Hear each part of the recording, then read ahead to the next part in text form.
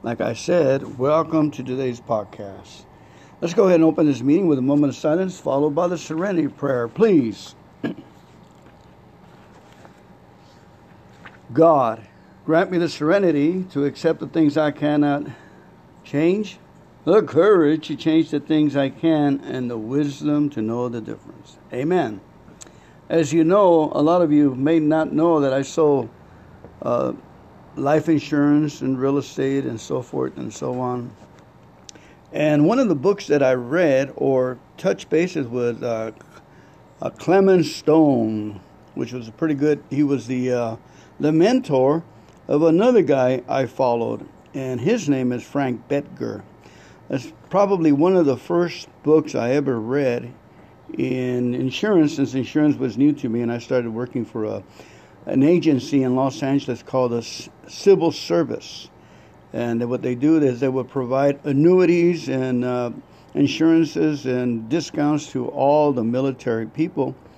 And I was just a fresh 23, 24-year-old cat that wanted a Rolls Royce.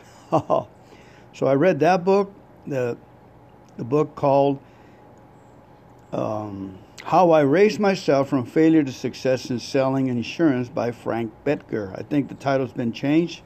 Bettger, Bettger, like you're going to go get the book. And then the other book I read was Napoleon's Hill, Think and Grow Rich. And he has a formula there. I know that I have the ability to achieve the object of my definite purpose in life. Therefore, I demand of myself continuous actions and performance to perform what it dictates. Yada, yada, yada. But it gets to a point where it says, I will eliminate hatred, envy, jealousy, selfishness, and pride, and develop a love for all humanity, because I know that a negative attitude can never bring me success. I will sign my name to this formula and repeat it out loud once a day with full faith that will gradually influence my thoughts and actions. So let's slow down a little bit. Those words, if you recall, Napoleon Hill was a young man that got hired by, I think, Carnegie Hall, the steel mill guy in the 1920s, 1930s. And he told him, I'd like for you to go interview Firestone, Rockefellers, go interview Edison, Ford, all these guys, Hunts, Kraft, all these guys that did something, the soap companies that did something to propel humanity, to help humanity. And so interesting, he went and he would live with them for 2-3 weeks. Would you get that? And write down notes, and they go and have a lot of fun. And he compiled his book for 20 years, and he came up with this formula. And the fact is that you have to love without any resistance. There was another book I read too talking about resistance. This other guy, a military guy that went to World War II, he came back and he was fascinated by the psychologist's questions the psychologist was asking him. And he realized that they were trying to tap into his subconscious mind. So he thought about it. And when he came home from the service, he had about 10 kids, and he noticed that he couldn't get math through them. They would lose their focus. So he started finding out what was the resistance. If they knew the answer already, or they were geniuses, he just considered the kids being bright. And sure enough, he started practicing with them, and he ended up writing a book called, his name is Joe Silva, Mexican-American, a war veteran. He passed away already, but he started the Silva Mind Control Method. And we have it in the 12-step program. We have it in step 11, which we concentrate and meditate and imagine. Believing and imagine are basically the same thing. If you can imagine it, like what the other guys say, Napoleon Hill on his formula, he says to 30 minutes a day, imagine the thing that you're getting. There's a new book called out by Cook. I forget the guy's first name, but he trains athletes in the Olympics, and he does just that. He goes, imagine getting that gold ribbon. Imagine getting that gold medallion. See yourself getting it and then stay there. And of course, work towards it. Boy, but getting back to our original guy, Clement Stone, I heard that he would say to himself, just do it 50 times before he went to sleep. Just do it 50 times when he got up. So I tried it this morning. I just said like 12 of them, and then I said another 12 and 12. Before you know it, I had my 50. In my mind, I thought it was a big ordeal. 50 times to say, just do it, just do it, just do it, Fernando. Fernando, just do it. So I did it, and I just did it. All of a sudden, I got the idea to empty my truck on the sides. I'm over here running around 4 or 5 in the morning, trying not to make noise for the neighbors. I emptied my desk, all the materials in there, because something popped in my head and said, you need to clean your desk out. Maybe that's a deterrent that's holding me back. I have big old grand plans to do, and I'm probably making mistakes on those plans that are costing me money. Like, for instance, yesterday I gave a stainless steel barbecue away. And I said, whoa, just because the rust inside the pipes, I could have changed those for about $80, brand new ones, and shined up the rest, because I have it was a gas barbecue. It's not a regular barbecue. I wanted to make my own portable island, with a sink, and then that it goes from propane to natural gas. So, boy, what an idea. But I didn't have the idea until I gave it to the iron guy. He came and picked it up, trying to be a nice guy so they can like me. Anyway, let it go, let it go, let it go. God bless the man. So getting back to Clement Stone, I did it. So it seems to work for me to thank God, just do it. I thank you, God, I just do it. I'll add the thank you, God, in it, because I can sure use his help on thinking, moving, and doing, and looking exciting, having an exciting life. Have a fun existence, folks. Personal development, that's what I understand my program to be. What my God wants to do is development. Always constructing us and loving others as they are. Maybe just being an example, because a lot of people are an example to me by their actions, not by what they say. A lot of people. For instance, Les. He was my example. He was always out there taking a walk, hour and a half, enjoying his thing. Oh, the neighbor just brought me some chili. Thank you very much. You go home. You go home and go back to bed. No, I'm gonna take a shower and get ready to go. All right, thank you so much. Appreciate it for breakfast. Yeah, see, it pays to be kind, guys. All right.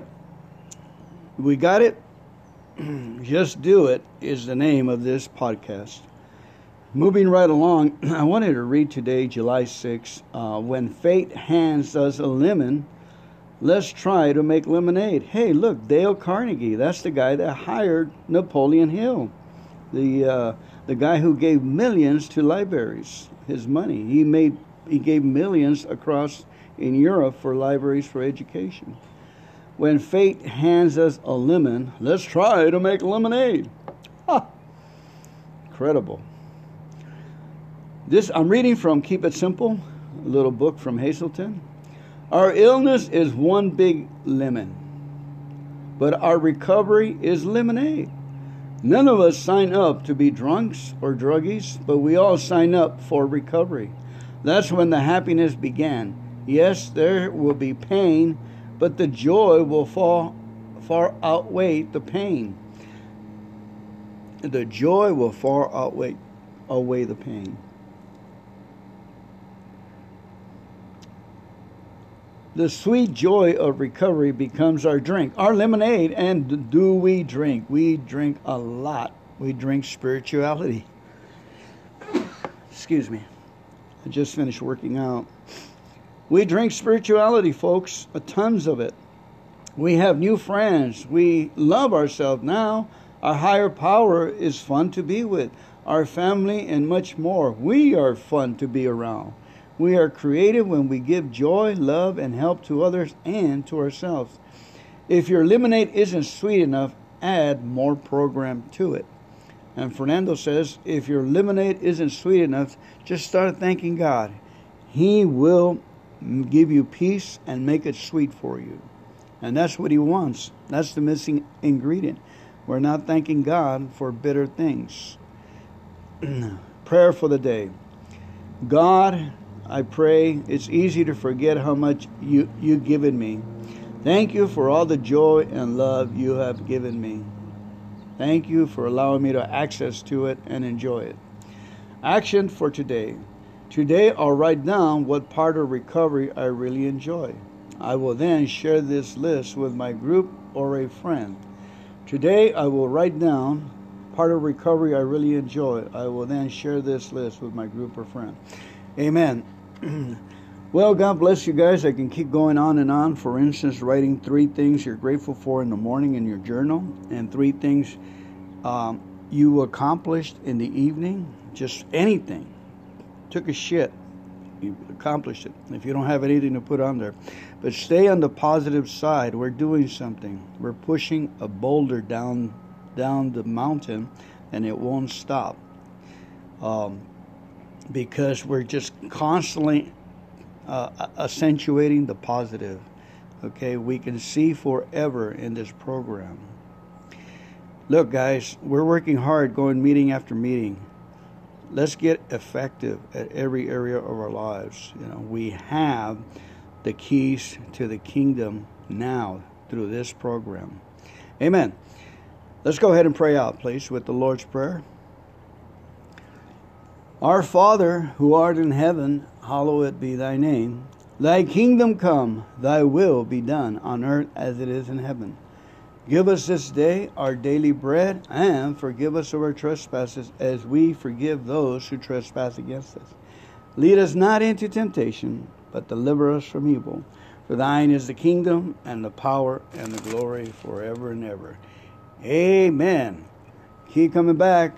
I'm going to have my breakfast, guys. God bless you. Hi, everyone. Welcome to today's podcast. Reading of The Grapevine, Stories from the Grapevine by a new sponsee. Please enjoy it. This is the activity that I have him doing. He's got about 2 weeks sober. Anonymously, of course. So please, let's go ahead and open it with a moment of silence followed by the Serenity Prayer. God, grant me the serenity to accept the things I cannot change, the courage to change the things I can, and the wisdom to know the difference. Here we go. Devil's Rejects. Sobriety can be tough at an isolated oil camp, but these guys stepped up and made AA happen and even found time to celebrate. I'm 44 and I've worked in the oil industry since 1992. I got sober young in AA at 1995. During my first 10 years in the program, I was running from 100 forms of fear. I was focused on my career and obsessed with service in AA. At the same time, I was living an inversion of the 12 steps on all levels of my life, a kind of AA anarchy. When I turned 30, I finally got enough courage to take my career to a greater skill level, which meant I needed to make some social sacrifices. I started working in oil camps throughout Western Canada, including Manitoba, Saskatchewan, and Alberta, where I spent most of that time. The last few years, I've worked closer to home here in British Columbia. There's not a lot of recovery in work camps. Meditation, imagination, and creativity are useful ways for me to deal with all the isolation. I've been in and out of just about every camp in Western Canada, and to be perfectly frank, I mostly white-knuckled my sobriety for those first 10 years. I wouldn't wish that kind of life on my worst enemy. Between each job, which might last anywhere between 2 weeks and 2 years, I'd go back to my home city to recharge and break down emotionally within the protective circle of my AA program. For the last year, I've been in Norton, British Columbia, in a work camp up near Alaska. The camp is on a tiny island connected by one lane road to the mainland. When the weather's unusually poor, the road gets washed out, and we mainly just survive until we have access to the airport, which is about 2 hours away. I work in a dry camp, meaning there's no alcohol, the term being a throwback to the days of Prohibition. The camp is so strict with its rules and regulations that we call it Camp Alcatraz.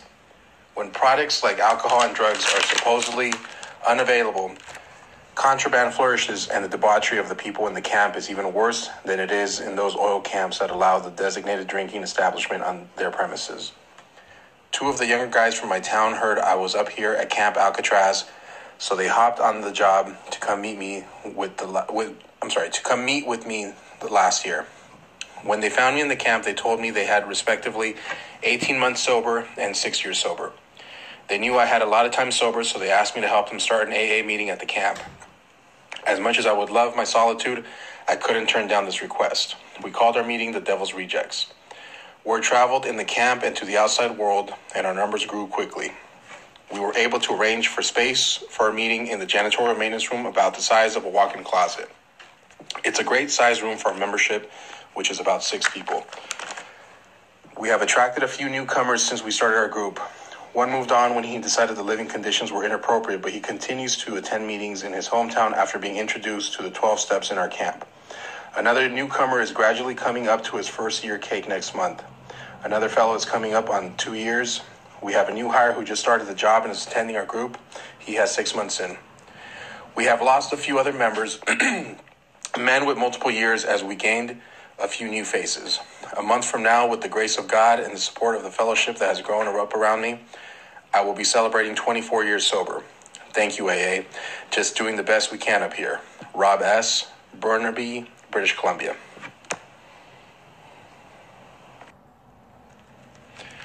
"12 ways to have a sober holiday." There's a little flyer passed around at many AA meetings every year called 12 Tips on Keeping Your Holiday Season Sober and Joyous. On it says, many of us have enjoyed the happiest holidays of our lives sober, an idea we would never have dreamed of, wanted, or believed possible when drinking. This definitely holds true for me. I find the flyer suggestions very valuable. I was raised by my mother and grandparents in a home where alcohol was enjoyed responsibly, especially during the holidays. My parents divorced because of alcohol. It seems that the gene that triggered my disease of alcoholism came from the paternal side of my family. My earliest use of alcohol was at Christmas time. When we were children, my sister and I were allowed to have a small glass of wine mixed with soda on Christmas Eve. The years rolled by. I got drunk on the first time when I was 17. On Christmas Day in 1975, after I had reached the legal drinking age, I was sitting in a local bar with my grandfather. I remember him telling me that having a beer now and then was okay, but don't go getting hooked on it like your old man did, he warned. I promised Grandpa faithfully that I wouldn't, even though I had already gotten drunk on several occasions. Towards the end of the 1970s, my mother and father got remarried, and somehow my father stopped drinking on his own. So I became the one with the drinking problem. We were not allowed to have alcohol in the house, and our tradition of the Christmas Eve drink was discontinued. After a couple years of happy married life, my mother, who was only in her 40s, died. I had helped Mom buy our house. After a couple years of happy married life, my mother, who was only in her 40s, died. I had helped Mom buy our house, so I inherited it. My father left shortly afterwards, and now my sister and I had the house to ourselves. I now had free reign over my drinking, which of course got much worse. I believe that now that Mom was gone, there would never again be a happy holiday season as long as I lived. After I got a job as a security guard in a local manufacturing plant, my sister got married and left the house. I was now alone, except for seeing my grandparents for meals and sponging money off of them for dog food and groceries, drinking money, and seeing a therapist. My isolation from the rest of humanity was nearly complete. Even when I was in the bars, I kept to myself. I felt that even the professional counseling I was getting wasn't helping. I started to think about suicide. As it happened, 2 of my fellow guards at work were both members of AA. They knew I was drinking. I had even come into work drunk once, and they shared their stories with me. I had recently found a girlfriend. I decided I didn't want my drinking to mar that relationship, so I asked one of them to take me to an AA meeting. I now know that it isn't a good idea to put conditions on your sobriety, because when the relationship ended after 2 months, so did my sobriety. After a short relapse, I came back to AA and gave it a second chance. This time I was angry and I argued with my sponsors. I once threw away my big book only to buy another one when I cooled off. I threw away my 12 and 12 too and had to buy another. I acted foolishly. But in spite of that, I've been sober in the program 32 years. And although I still live alone, I am not lonely. I have met many other single people in AA who are enjoying the sober life. Thanks to the fellowship and the 12 tips sheets for the sober holiday, I had found that the Thanksgiving and December holiday season is a time of year to look forward to. I really enjoy helping decorate our AA hall, as well as appearing as Santa Claus at meetings and passing out candy canes. I also love hosting holiday dinners in my home for fellow members as well as other friends who might otherwise have a lonely holiday. I also take great pleasure in worshiping my higher power and celebrating in church and singing in the choir. There is even more happiness for me in ringing and singing carols at Salvation Army kettles. Performing as Ebenezer Scrooge in Dickens' A Christmas Carol, both in community theater and on our local radio station, is an honor I truly cherish. Parentheses, turns out Scrooge and I have a few selfish traits in common. I get a special joy in seeing newcomers experience the holidays sober for the very first time. I see to it that they get a copy of the 12 Tips flyer. I also get a tremendous sense of gratitude when we have Thanksgiving dinner at our local AA hall or have coffee and cheesecake at my sponsor's home after an evening of caroling. There's a special feeling of joy at our candlelight AA meeting on New Year's Eve, knowing that we've all lived another year sober. We then look with hope to the 365 days ahead. Now, don't get me wrong, I've had difficult times during the holidays, even in sobriety, but I wouldn't trade my worst holidays sober for the best ones of my drinking days. One thing I do know for sure, I'm not lonely at holiday time anymore. Anonymous from Kewanee, Illinois.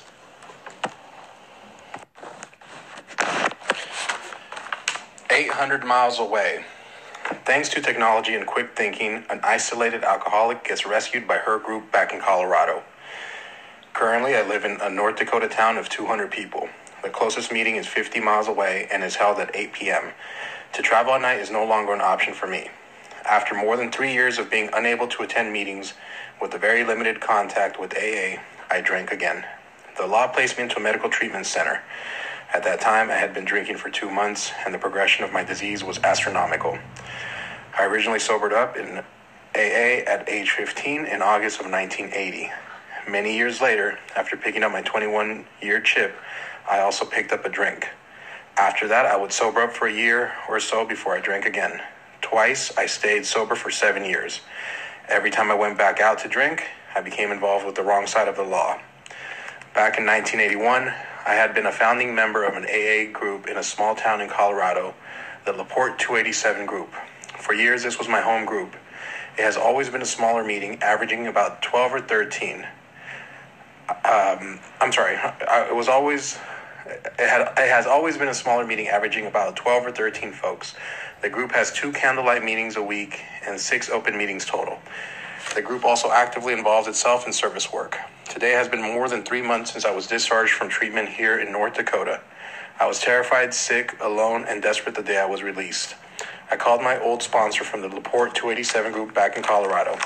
I also called another member from there. She was homebound due to hip surgeries.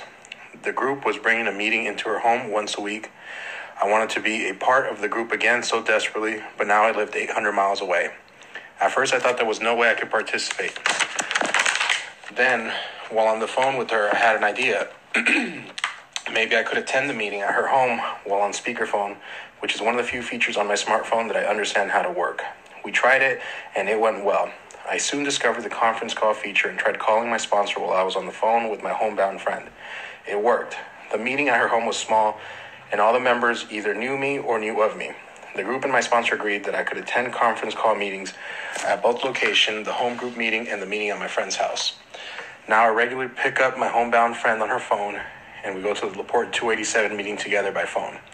My sponsor is our host on her phone. Other members support this arrangement and are very inclusive and encouraging. I always look forward to the 5 minutes of catching up before and after our meetings. This phone connection allowed me to attend the group conscious meeting and a 3-hour group inventory. I also attend the meetings of a big book study group and traditions study group. And that's not all. Every Saturday night, I join the Candlelight Grapevine meeting and I get to have daily contact with my sponsor.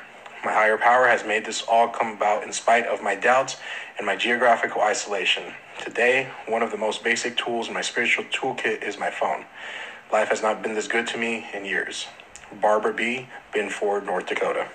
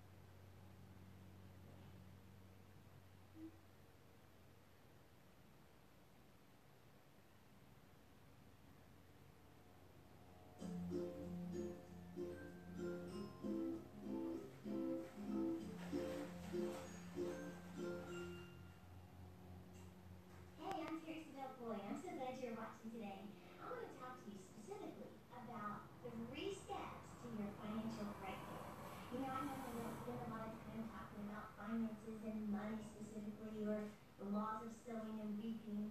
However, I felt so strong in my spirit that I was supposed to address this today because I believe God is speaking to you specifically.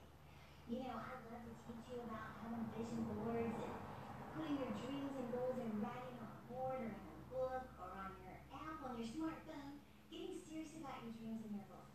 And I'm passionate about that and about using your drive time to build your faith, listening to motivational teaching. All of that is so important.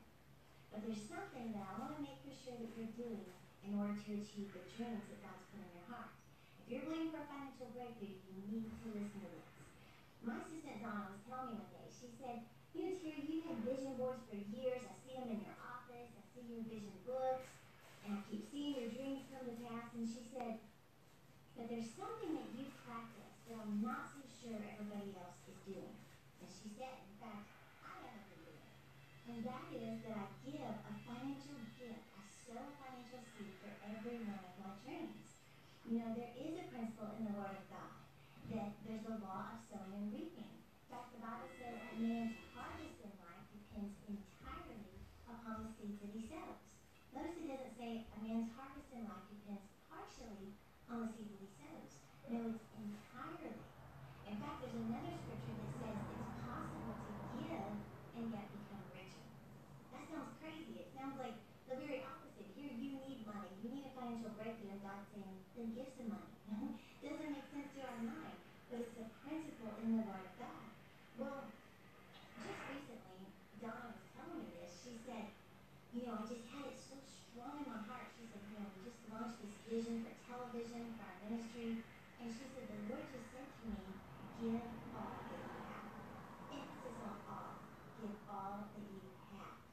Why? Because she wants a big financial breakthrough. I was thinking, Donna, I don't want you to give all that you have. Hold on to it. But then, as she's telling me this, we're driving to the airport, and she said, Terry, it's so strong in me to give all that I have, give the best that I have. Well, then I was reminded of this message I heard my dad preach years ago called The God of the Breakthrough Will Visit Your House. Powerful message. He preached that all over the world, and I mean, we personally have breakthrough after breakthrough in our finances as a result of these three keys. Well, in this message, he told the story about the little widow woman in the Bible. The prophet shows up at her door. She's getting ready to prepare her last meal, which was cake, which I want my last meal to be cake too. She's preparing her last meal for her and her son, and then preparing to die. She thinks, this is it. This is all I have. I know we're going to die. Prophet shows up at her door with a word from the Lord, and then he says to her, go ahead and give me your last cake. Now, that's a serious sacrifice. First of all, it's her last meal, and it's cake. But the prophet said, here's a word from the Lord, give me your last meal. Well, she obeyed. Wouldn't you be thinking, well, can I just have a little piece? No, she gave the whole cake. She gave it all in obedience to the Lord. Well, God supplied her needs, sustained her life, gave her a massive breakthrough. Well, the three keys that my dad pointed out in that scripture and in that reference was number one, if you're looking for a financial breakthrough in your life, number one, it requires a word from the Lord. Number two, it requires obedience. You know, my dad used to tell me when I was a little girl, obey quickly and quietly. In other words, don't rationalize it, don't try to, have a conversation with God on how you can eliminate the number that he puts in your head. Obey what God tells you to do. And number three was to give a significant seed. Emphasis on the word significant. Now that word significant, it really means that it has special meaning to you. It's precious to you. So see, a significant seed like this woman, that was her significant seed. Now to other people, that's just one little deal. It's not a big deal.